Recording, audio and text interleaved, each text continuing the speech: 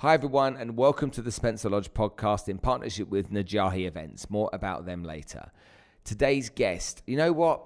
We talk about social media, don't we? We try and get our heads around it and wonder what's going on, but there's a lot of people out there, influencers and kind of fake gurus telling you how social media works, how you can get the most out of it, etc.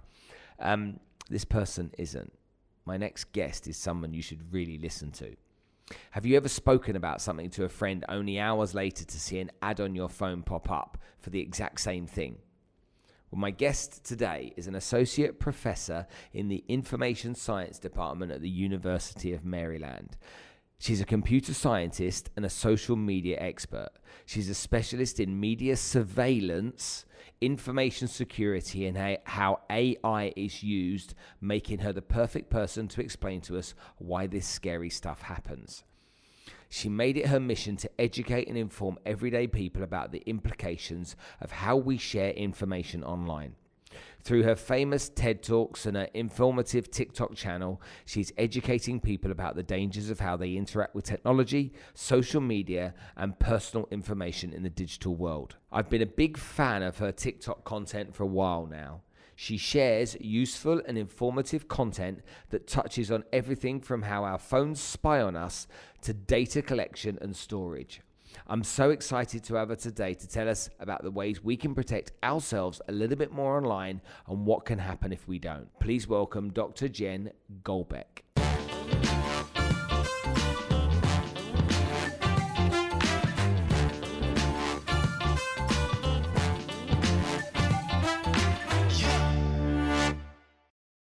Okay, so Jen, thank you so much for coming to join us on the podcast today. I really appreciate your time.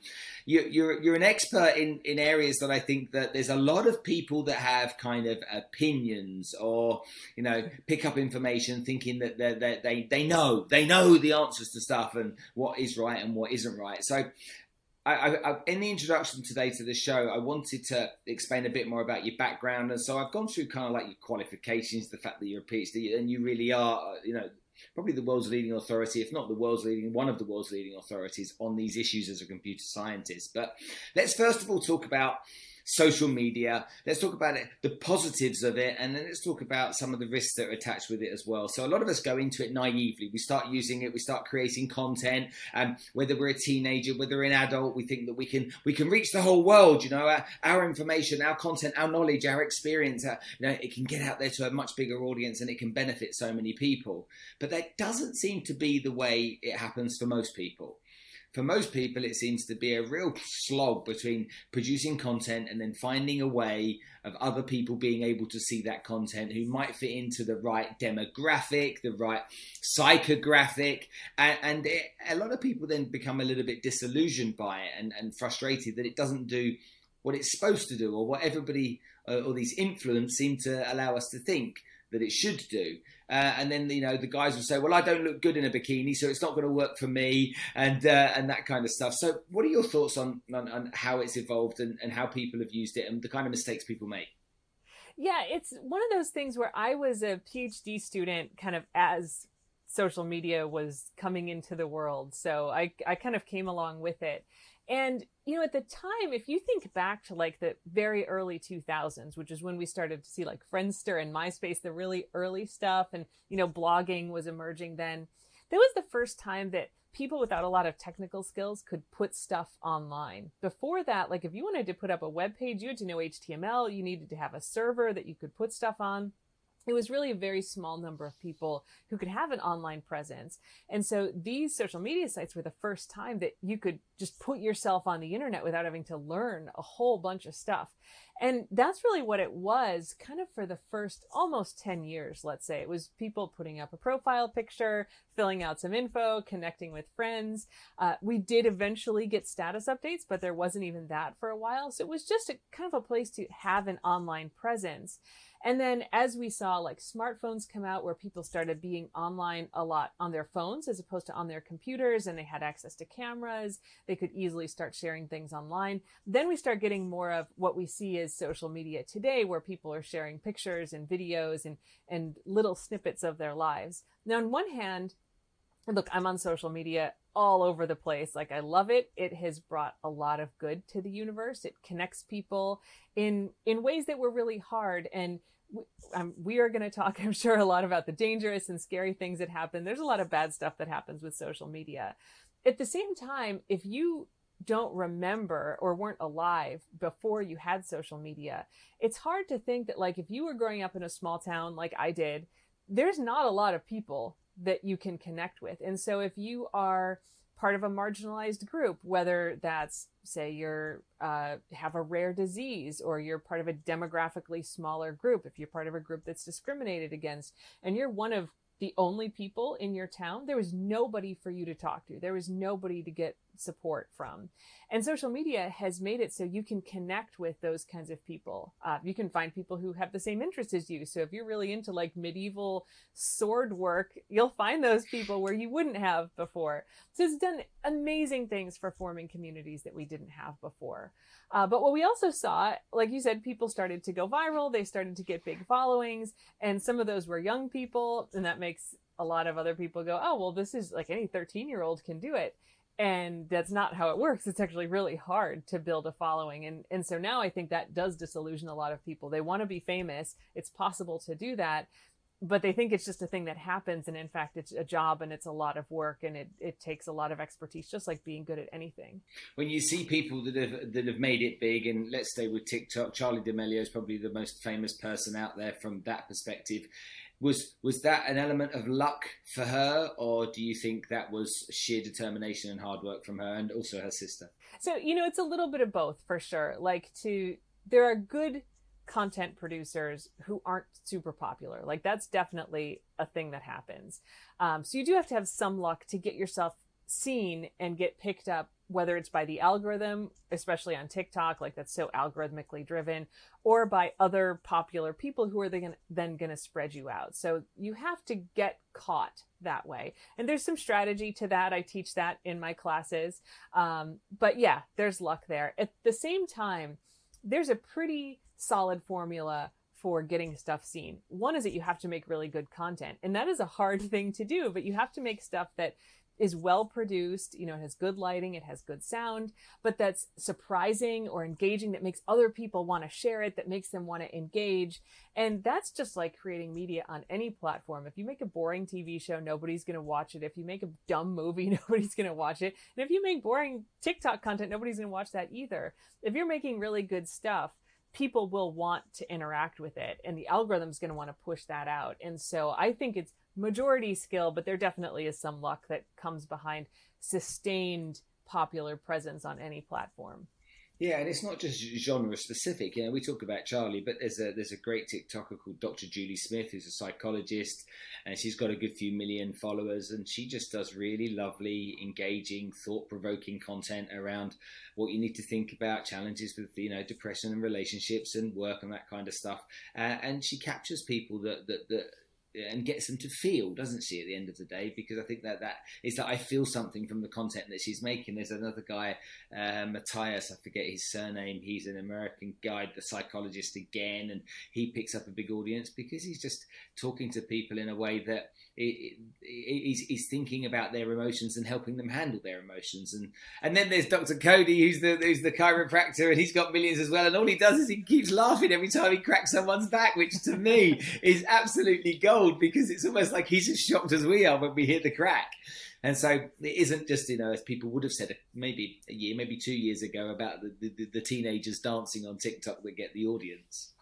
Now, when you look at these different content creators across all of the platforms, there's essentially an audience for everyone, isn't there? So how do people find their audience? Yeah, one thing that I think a lot of people miss, and I see this both as someone who's really present on all these platforms, but also as a professor who teaches people how to become influencers. I have a class on it, is that they go, okay, I want to be famous, and here's the thing that I'm interested in, whether it's medieval sword work, or especially if you pick something popular like golf. Tons of people play golf. I want to be an influencer about golf. Hold on, before you go any further, where's this medieval sword work come from? I don't know anything about this. It seems like one of those random things that should be popular on the internet. Now I'm going to get added by all the medieval sword people. But, whenever you pick a topic about, you go, okay, I've got things to say about this. I'm going to go out and say those things. People don't realize that a really important step is being engaged in that community already. So if you want to come in and talk about golf on whatever platform it is, well, there's already people that are doing that. So what are you going to bring that's different? What do their audiences want? Like, what do people respond to? How are they going to figure out who you are? Because a really good way to get popular is to have other popular people say stuff about you and then bring you out to those audiences. So if you just show up and look, this is the same way it works offline too. If you just show up and you're like, I am now an important person who's going to say things to you, you're not going to do very well. But if you come in and you really learn about the community, what the language is, what the culture is around it on that platform, what people really want to see, then you have a much better chance of doing well. But a lot of people just jump in and, don't connect like that. The other problem, and I think this is one of the biggest flaws that I see when people start trying to be content creators, is that they have things they want to say and they have things that they are interested in, but that doesn't necessarily mean it's the thing that other people are interested in. You've got to think, like, whenever you're producing content in any way, your responsibility is to the audience. It's not to yourself. If you want to gain a following, you have to make things that the audience is going to be interested in. And that may mean it's a little bit different than what you originally pictured, because what you pictured may have been boring to everybody else. So really kind of figuring out what do people respond to, and then, making those decisions about, well, people might not like this as much, but I'm going to put it in there anyway because it's important to me. That's okay. But not having that real attention to your audience, that's a real failing point for a lot of people, where they just won't focus on what people want to see, and that makes it hard to grow. Talk to me about fake gurus, because it seems to me that there's a lot of people out there that either want to get rich quick, they want to lose 20 pounds in the next 4 weeks, get slim quick, okay, or they want to get 1 million followers. And there seems to be a lot of people out there, and I'll take the fake gurus from the financial services side, because I probably know more about than others. There's a lot of people out there teaching people how to trade stocks or cryptos or Forex, for example, and telling people on the idea that they can make money fast. And I know a lot of them are full of rubbish. Okay, I know a lot of them are just making noise more than they are anything else. But because of those three things, that people want to get rich quick, they want to get 1 million followers quick, and they want to lose weight quick, I find that people are kind of like sucked in and seduced by the people that talk about that kind of stuff. That, for me, on social media is dangerous. How do you see it? Yeah, absolutely. Expertise is one of those things that we have really seen a failure of and a highlighting of in the last year and a half, especially, right? And, certainly we can talk about it with respect to COVID, with respect to politics. But as you say, any space, you want to be able to vet the credentials of the people you're listening to. If you are hiring a financial advisor, you would hopefully do a lot of research on them to make sure you are hiring a good person. If you're going to give your attention to someone online, a lot of people are just like, well, he told me the thing that I wanted to say. Maybe it's going to work. It looks okay here. I'm just going to listen to it and engage with it anyway. And it can be really dangerous, especially when you're making decisions, whether they're financial decisions, healthcare decisions, political decisions, to just grab onto that shiny thing that sounds like what you want to hear. I think this is part of what we see as a much bigger issue, if I kind of step back into my academic role, as information literacy. When we looked at the internet or the web emerging in the 1990s, we're like, well, we've got to teach kids how to decide what are reliable websites, what aren't reliable websites. And we still do that pretty well. But now that we've shifted into social media, everything kind of looks the same, right? I could come on, I don't know anything about finance. I could come in and make a very slick looking finance social media channel, and it's going to look just like yours. It's going to look just like someone who's spent an entire career doing that, because it's put kind of in the frame of these platforms.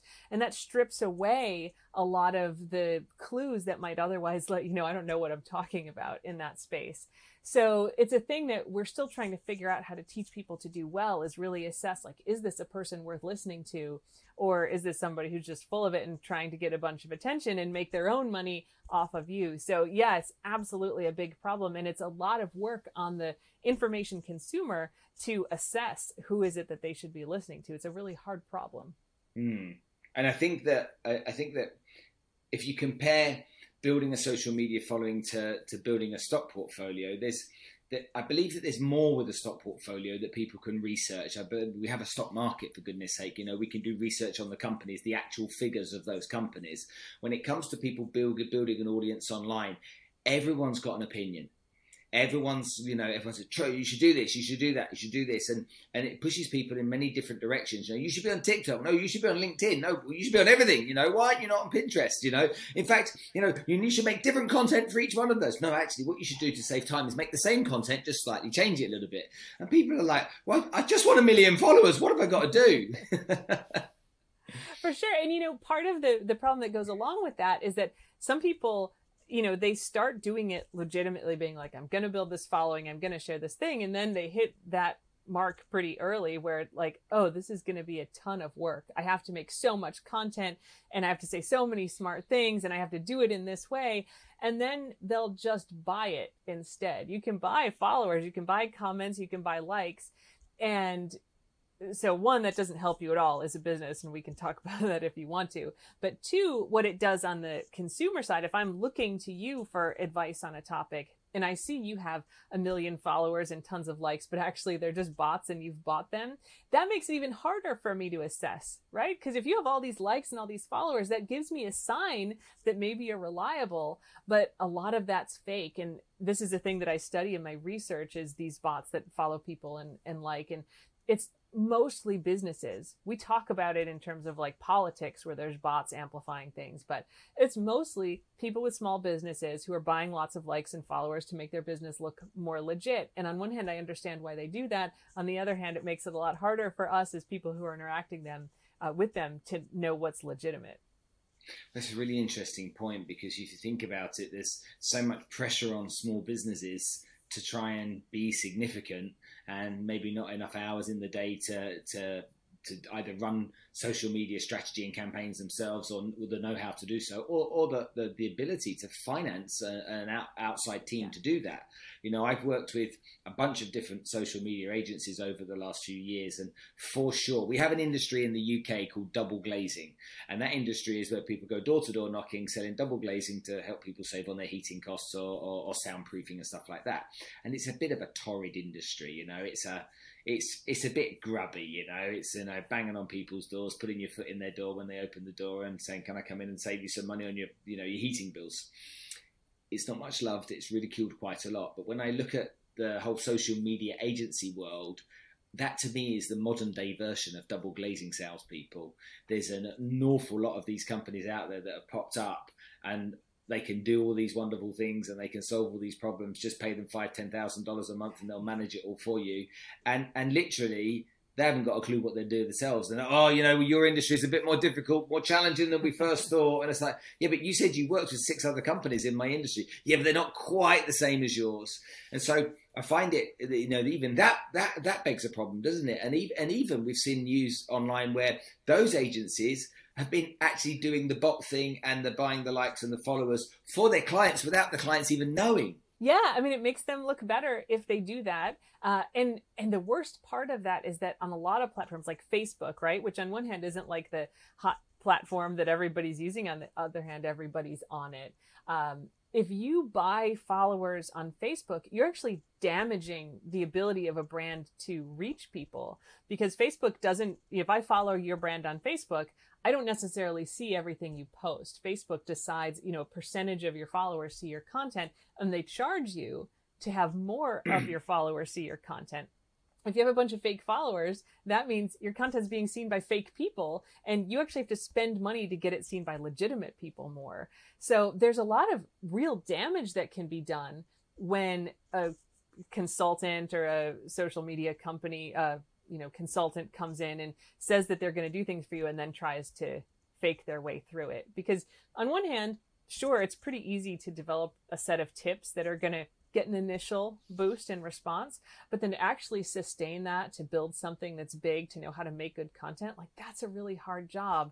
And it's something that you're exactly right. A lot of people coming in saying they can do it, they don't really know how to do it past that first initial easy stage. If you go back in time, I mean, I'm 51, so I'm a bit older than you, but one thing that used to fascinate me is how companies would spend lots and lots of money on magazine advertising.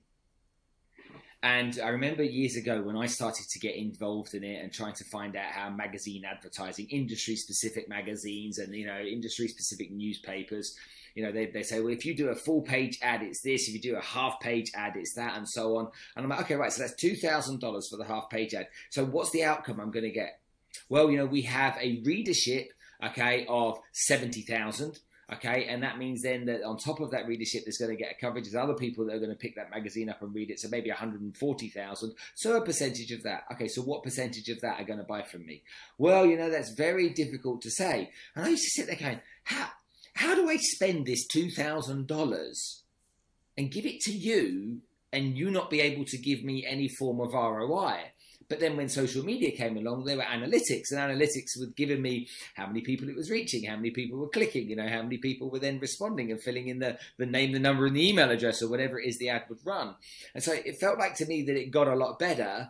But then it seems to be now that it's now kind of a lot harder to get what you want to get out of it, and you end up still spending a lot of money and you still can't be sure of what the outcome's going to be. Yeah, I mean, that's exactly right. There's so many different ways that you can spend that money on social media. So you can hire influencers to post your content. You can do like straight up Google ads. You can do retargeting ads. That's where the product that you looked at follows you around onto all those different websites. There's lots of different modalities to do it.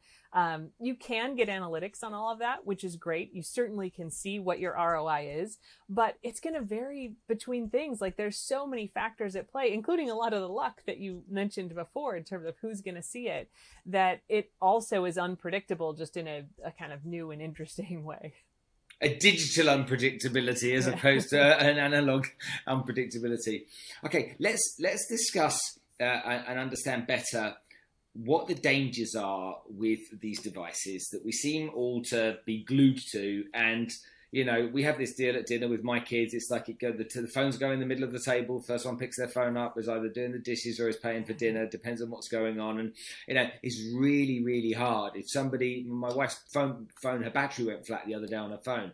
And she's like, right, we need to find someone that's got an iPhone charger. We need to find someone. I'm like, hon, we're in Monaco on holiday. We're going for a walk. And she's like, yeah, no. If we stop for lunch now, I'm like, it's 10:45. Why would we stop for lunch now? And she's like, yeah, but someone might be able to charge the phone. Maybe just a coffee.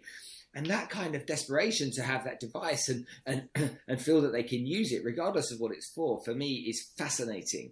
But what's more concerning is, as a dad with two daughters that are both at university, it's who's looking back at them through the camera, who's listening to them through the microphone, what else is being done here to watch or spy, let's say spy on what my daughters are up to.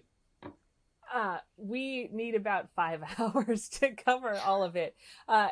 It's the kind of thing where, on one hand, we all kind of have in our head, right? Okay, like we're being tracked, data's being collected on us all the time. We know that. We try to be smart about it. On the other hand, as a computer scientist I build artificial intelligence who uses all this data, I really get deep in there, and I am terrified over and over about what's going on with all of this. So maybe I'll start off with a few little ones and then we can dive deeper, because we certainly can't get to all of it. So some of it is just the actual data that's being harvested. So we were always told, like, be careful about what you put on your social media account. Don't put your address, your phone number, whatever. And of course, like, that's good advice. But the vast majority of the data that's collected is passively collected in the background in all kinds of ways that we don't know that's going on.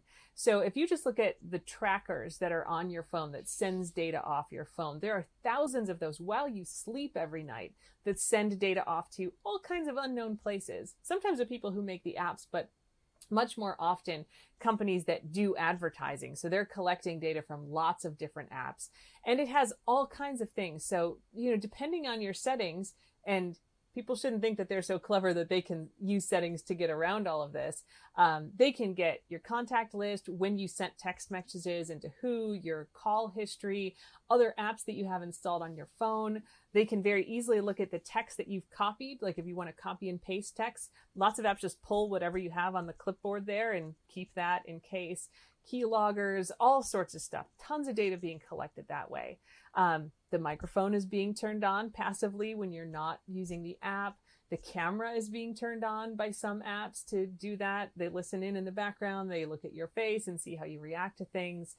Your location can be tracked even if you have location services turned off.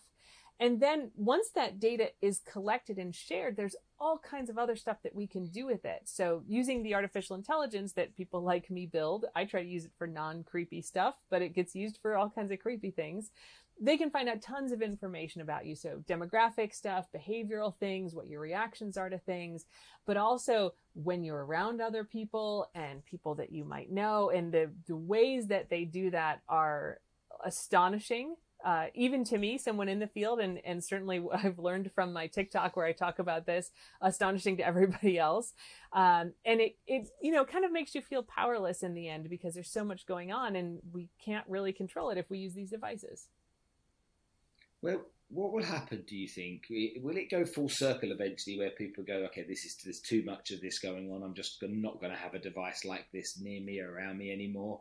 Or do you think it's just you're part of a runway now that's just never going to end? It's never going to stop until it gets to the point where you can't work out. Well, you can't even work out today, but even more so, you can't work out from head to toe whether you're coming or going. Yeah, I think we get too much value from these phones to be like, I'm just going to go back to a flip phone, because very little of what we do with them at this point is actually making phone calls, right? I could do really well on my phone without being able to make phone calls. I don't know that I could make my way through the world without the map on my phone. That's the thing that got me to buy a smartphone back in 2007. And, I need that so much. And we've kind of built our lives around having connectivity all the time. I was watching some movie a couple months ago and a guy was like, okay, so it's like in the 1950s, I'm going to leave the office and then from this time to this time, I'll be at this restaurant. Here's the phone number. I can be reached there. And then from this time to this time, I'll be at this other place, giving the phone number of all these places he would go. If we were to try to go back to that, it wouldn't just be sort of inconvenient, like that inability to get online and connect with people. It would really change the way that we've come to efficiently run our businesses and our lives at this point. So I don't think that's going to go away. At the same time, I do think people are very much getting to the point as they learn about what's going on to say, this is way past enough. How are you even allowed to do this to me? That's a comment that I get most often to the things that I explain that's going on is, how is it legal for them to do it? And basically it's legal to do whatever they want as long as they cover it in the terms of service in a lot of places. So I think the path that we're on, it depends on if I'm having a good day or a bad day. It could go extremely dystopian, and we're kind of there. But I think where we're ultimately going to end up is with both much stricter regulation over this kind of thing, what data can be collected, default opt-out, some of the stuff that we see in Europe with GDPR, their privacy law. I think we're going to see a much stronger push towards better regulation there, but also some technical approaches. So Apple has recently released a new version of their iOS for the iPhone that allows you to stop apps from recording your device's unique identifier. And that's one of the main ways that you were tracked on your phone. So they've made it so you can just do a setting and no app is allowed to track you. All the big social media apps are very angry about this. I think it's great. It's a technological solution to a problem that we haven't been able to regulate, and the industry is certainly not choosing to regulate. So I think, like we saw in the spam email wars in like the late 90s, early 2000s, where there'd be spam, there'd be new filters, and now we're in a place where we don't really deal with a lot of spam in our inboxes. I think we're going to have that kind of escalating technological privacy war to where we end up with pretty good technological protection. And then if we have some regulation to go along with that, I think we will end up in a better place. But I think it's a 10 or 15 year proposition before we get there. And a lot of bad things are going to happen in the meantime. It's a really good point. And also it doesn't serve, if that does change, it doesn't serve governments and police organisations that want to be able to gain information on the bad guys, let's say, or the rule breakers. But does that not make Apple almost become godlike when it comes to that? Then are they taking that stance, and let's sell more phones because if we do this, people will like us for it? I think Apple is making a wise strategic decision to use privacy as a selling point. It's been a pretty consistent position for them. Not that they're perfect. No tech company is, but they have really stood by allowing people to have their phone data encrypted, not putting in backdoors to be able to access the phone. Now this step, they've come up against the FBI in a terrorism case here in the US, which I think made people see the complexities of the issue. You know, Apple didn't want to be supporting terrorists, but if you allow, say, the FBI to get around to the encryption on a phone to get to a terrorist, you may say, well, that case, we all can agree that's something that we want to be able to prevent. Who's going to stop them from doing it for like a street drug dealer, right? Some guy sold cocaine to one person on the street. Are we going to access his phone too? Who's going to stop Russia from doing it to access the devices of government people sort of who are against what's going on in the government? They might, plenty of regimes are going to do that. That certainly could happen here in the US as well. It could happen anywhere. And so if you do it for one thing, you kind of have to allow that it's going to go for everything else. And Apple has said, that's not what we want to do. So yeah, I mean, they're doing it to make more money, but I think it's a decision that's smart for them because people want it. But yes, on the other hand, it does put things in the hand of a few tech companies that make these operating systems. You know, maybe we eventually see that with other apps that kind of sit in the middle. But we're in the really early stages of finding those technological solutions. Okay, let's go through some steps that people can take, because we'll go down a rabbit hole here of some stuff that I think you and I would be fascinated about, and I don't want the audience to go, hold on a minute, I wanted to ask Jen this. So let's talk about what should my daughters do? Let's take my daughters as your example, okay? So I've got a 19-year-old daughter at university. She's studying social media and content creation at university, okay? And my other daughter is studying graphic design at University of Arts in London, and they are 19 and 22, as I've said. They both use Snapchat a lot. They use Instagram. They use TikTok. Don't use Facebook because that's for old people. Right. Yeah, you've heard that one before. Use WhatsApp. But if I want to get hold of them quickly, Instagram Messenger for one of them is the one, and WhatsApp and TikTok Messenger for the other one is the one. So I want to be protective. I'm their dad. I care about them. I don't want them to get in any trouble and whatnot. What kind of tips should they listen to? What kind of steps should they take just to make sure that they're being cautious? So I think that there's kind of steps with the content that you're sharing, and then there's also steps with the device that you can take. So on the content side, one piece of advice I give a lot of people is to share things more ephemerally. Like, your social media platform doesn't need to be a lifelong journey of everything you have ever done collected and held by one company.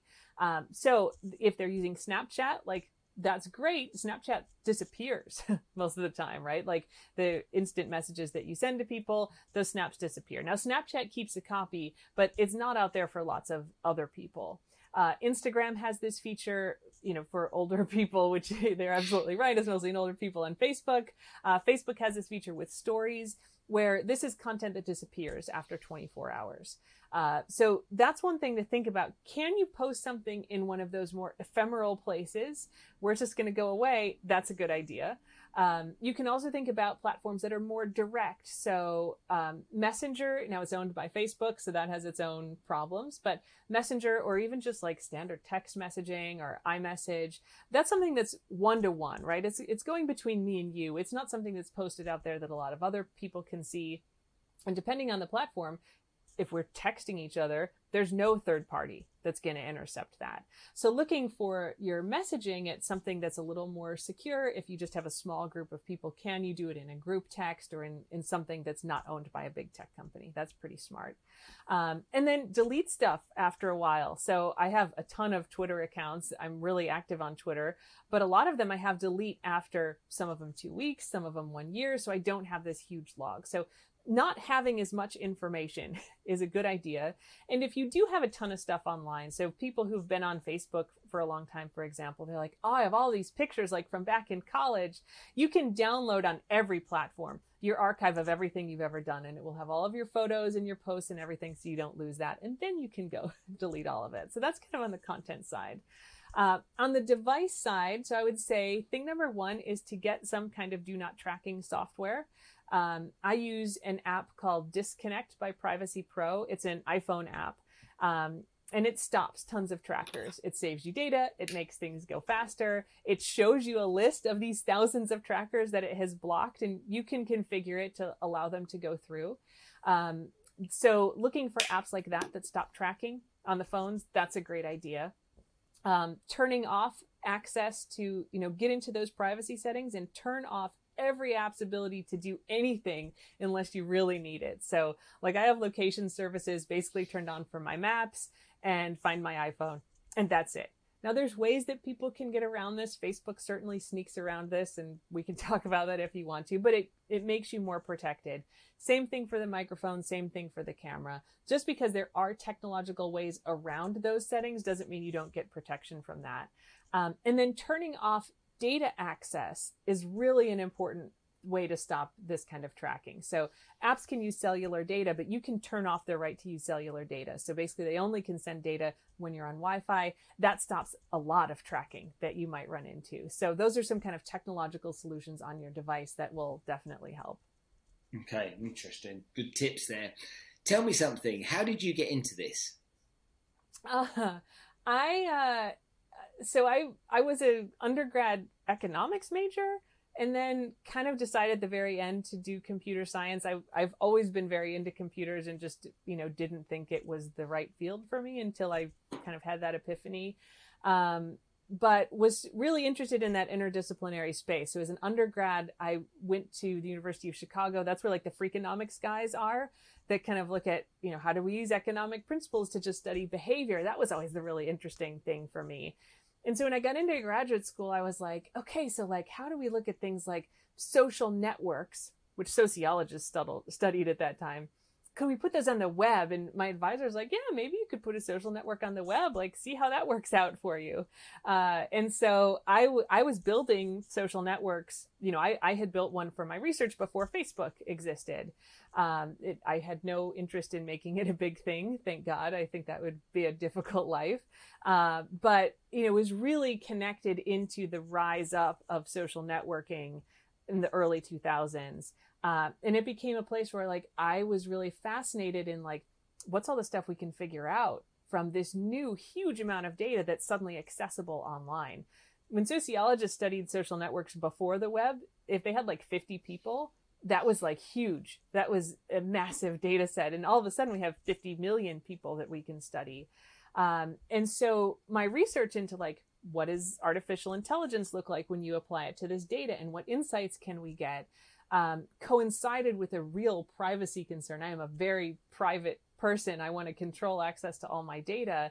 And I see firsthand all of the ways that we can just go around that and figure out whatever we want. So I've kind of ended up in this place now where I'm like part computer scientist building AI and part privacy evangelist trying to break everything that I build and make it not work because there's no data, and that would be great.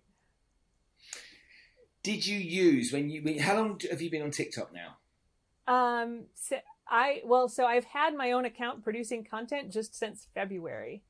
Okay, so you've been on TikTok since February. I remember your first videos coming out. I remember latching onto you at the beginning. You got some 200,000 followers, something like that, since February. Yeah, I hit about 100,000, I think, in 3 weeks. That's right. Yeah, that's right, because it went high right at the beginning. So, what did you use years of experience, or did you just produce good, honest, high quality content in your mind? What was going on there for that to grow as quickly as it did? Totally both. Love it. So we were talking before we started recording, I have 5 golden retrievers. We rescue Goldens. They're super popular online. We have about 400,000 followers on Snapchat, 140 on Twitter, 100,000 on Instagram. I've had their account, this is like a place to play around, for like 5 years at this point. And, I always have little accounts I'm experimenting with. But when I decided like, okay, I'm going to start making stuff for TikTok, I had a lot of experience in terms of like video editing, like how do you make stuff really snappy? How do you hit in a short form? So I feel like I do produce good content, like it's well lit, the sound is really good, it's well composed in the background, it's interesting to look at.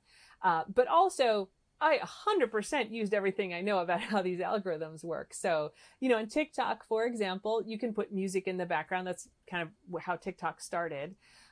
If you're just talking about the stuff we're talking about, it doesn't necessarily lend itself to a soundtrack. But on TikTok, if you use trending music, the algorithm shows you to more people. So you can just put that music and turn the volume down in the background. So it's there, but nobody can hear it, but the algorithm doesn't care. It shows you to more people that way. If you caption your text, right? So as I'm speaking, you can see the words at the bottom. One, that engages more people because plenty of people use TikTok with the sound off. But TikTok also uses that to figure out what your video is about. So you don't just have that little description of your video, you now have every word that you've said that gets captioned and put in there. And so there's all these little things that I understand about how the algorithm works that makes it much easier for me to end up on somebody's For You page kind of featured by the TikTok algorithm to new people, because I'm hitting every single thing that's going to make it more visible that way. So it's, it's a combination. If I've occasionally made videos that I'm like, I know this one isn't going to do well because it's like, I want to make it, but it's kind of boring and it's not that engaging, and they don't do very well. Like, you have to make good content. But if you do make good content, you have to also do things to get it seen, and knowing how the algorithms work helps a lot with that. Tell me about your course and how many people have been through it, how long it runs. Give me some more details around it.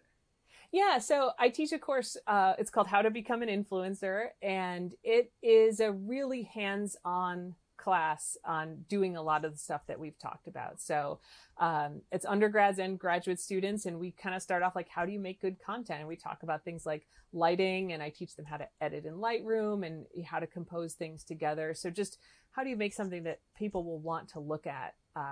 As a dog influencer is an example, right? There's a ton of people who have Instagram and Twitter accounts for their dogs.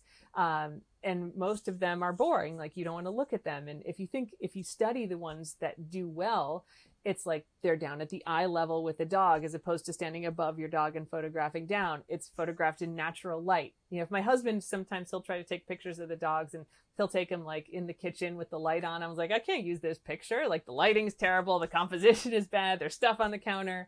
So really paying attention to those details and doing things that a professional photographer learns about, taking those tips as an amateur. That's all stuff that's really important to do well on the platform. So we learn about that, but then we also learn, like, here's all of the analytics, how to interpret your engagement, how to figure out, like, here's what people like, and then the algorithms, how do they work and put it all together. So there's a real combination of things, and this is the second year that it's run.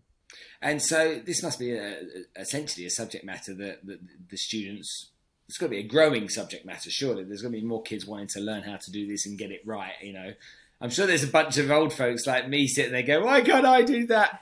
But there's got to be for me, there's got to be a growing audience today. So you've got 40 now. How many did you have last year? About the same. And that was really surprising because we kind of launched it a week before the students had to register.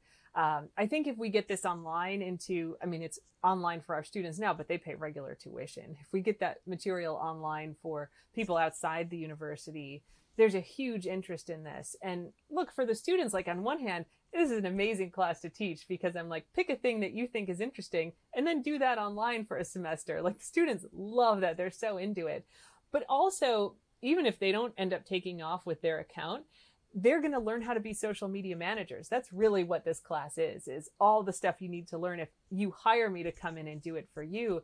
And that's a place where right now, as you mentioned, there's just a lot of charlatans out there who don't know what they're doing.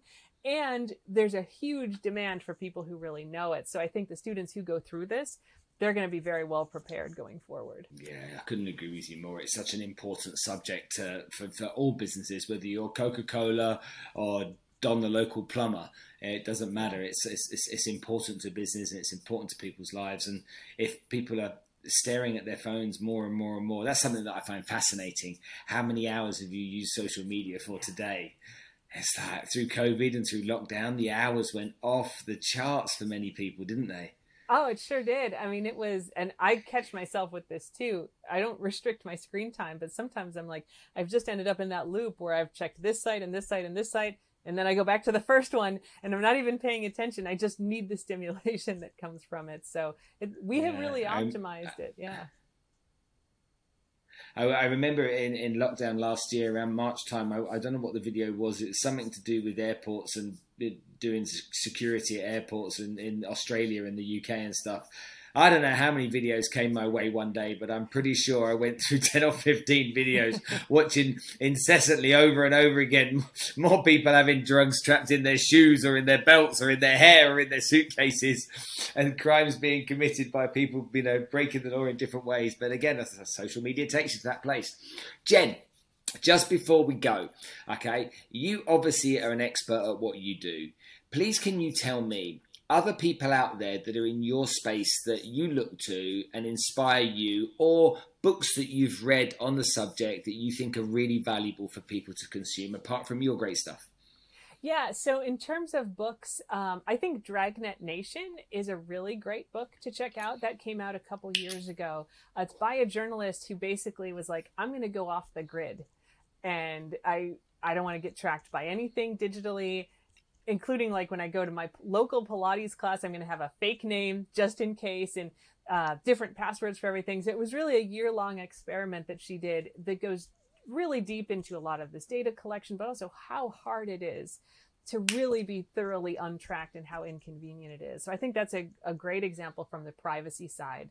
I wish I had great resources for you in terms of like things to look at for how to do social media well, because I'm looking for that kind of reading to give to my students, and there's nothing super awesome out there at this point.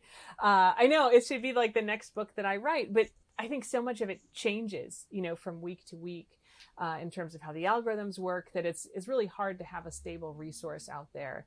That said, for people who are on TikTok, start poking around and looking for social media managers on TikTok. There are some really good ones out there, even the ones that are kind of hit or miss. Some people have mixed advice. Their good videos are going to be helpful to you. And look, they should have a lot of followers too, right? If their advice works, they should have a big following.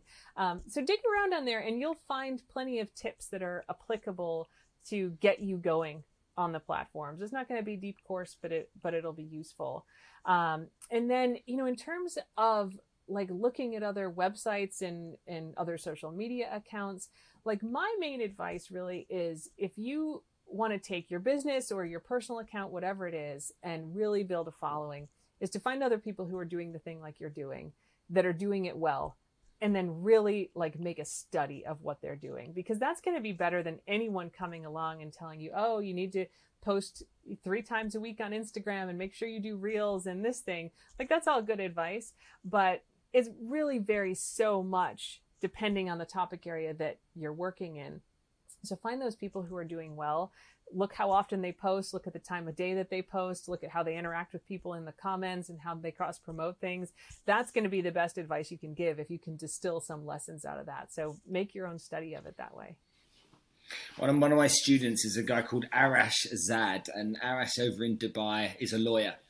And I said to Arash about a year ago, get your ass on TikTok.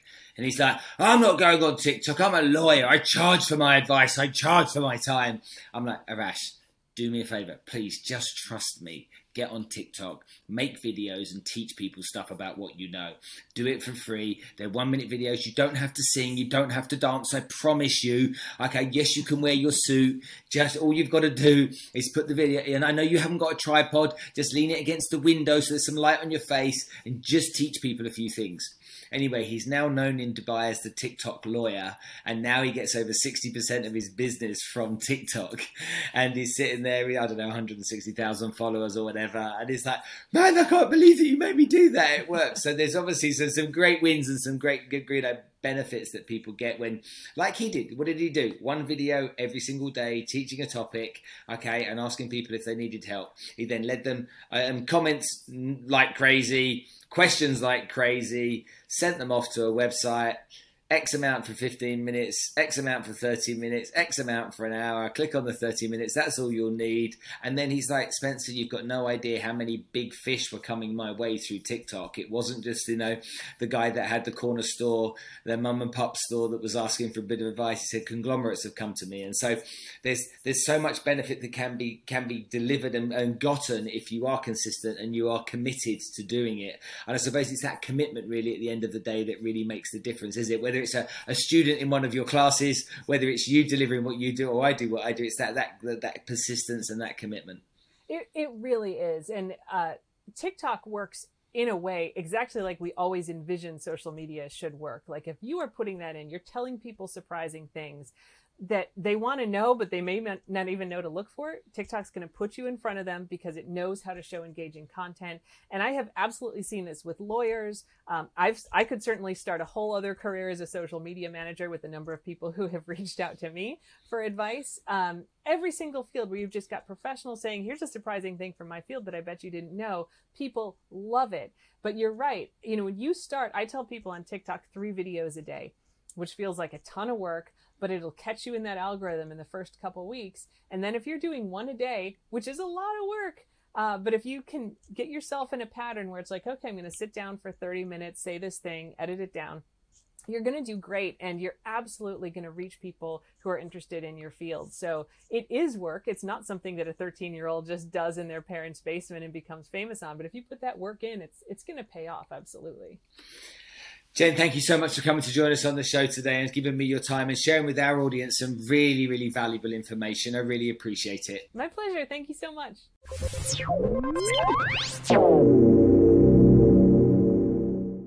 To be honest with you, the power of the social media companies, I kind of always thought they had great powers, but the fact that they can record everything on my phone, the fact that they can listen to everything I say through my microphone, the fact that they can follow my movements, and there aren't so many things you can do about that, really does make me uneasy.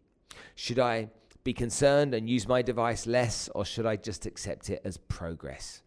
Well, great talking to Jen today, teaching us what we should do, what we shouldn't do, and learning about really some of those areas that some of us don't really think about as much as we could.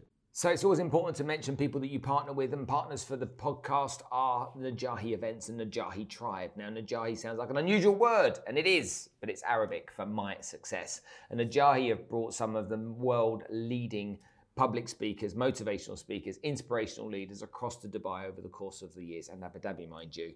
And Najahi brought, people like Tony Robbins, ever heard of him? Okay, Nick Vujicic, no arms, no legs, no worries, Lisa Nichols, Prince EA, Jay Shetty, Alicia Keys, and people like this. And they bring them in and they run events. And from those events, we go and we learn from these incredible people. On top of that, they launched the Najahi Tribe recently, where they have a collective of the world's greatest trainers that literally you can join, become a member of, take advantage of a training from all of these different people, like real experts in their field. I've got a sneaky suspicion I might be one of them as well. But anyway, hopefully you will go and check them out for me because you enjoy these episodes of the podcast. And remember, it's always team effort and I can't do it without the support of these people. So go check out Najahi Events, Najahi events.com. If you've enjoyed this episode of the podcast, then please, if you're listening on iTunes, then leave us a 5-star rating. If you're listening on any other podcast app, then guess what? I need your love. I need your help. I need your support. I need you to help me get this podcast out to a bigger audience. So please leave us some love, give us a follow, and that will help this podcast reach more people so that they can enjoy this experience just as much as you have. Thank you so much.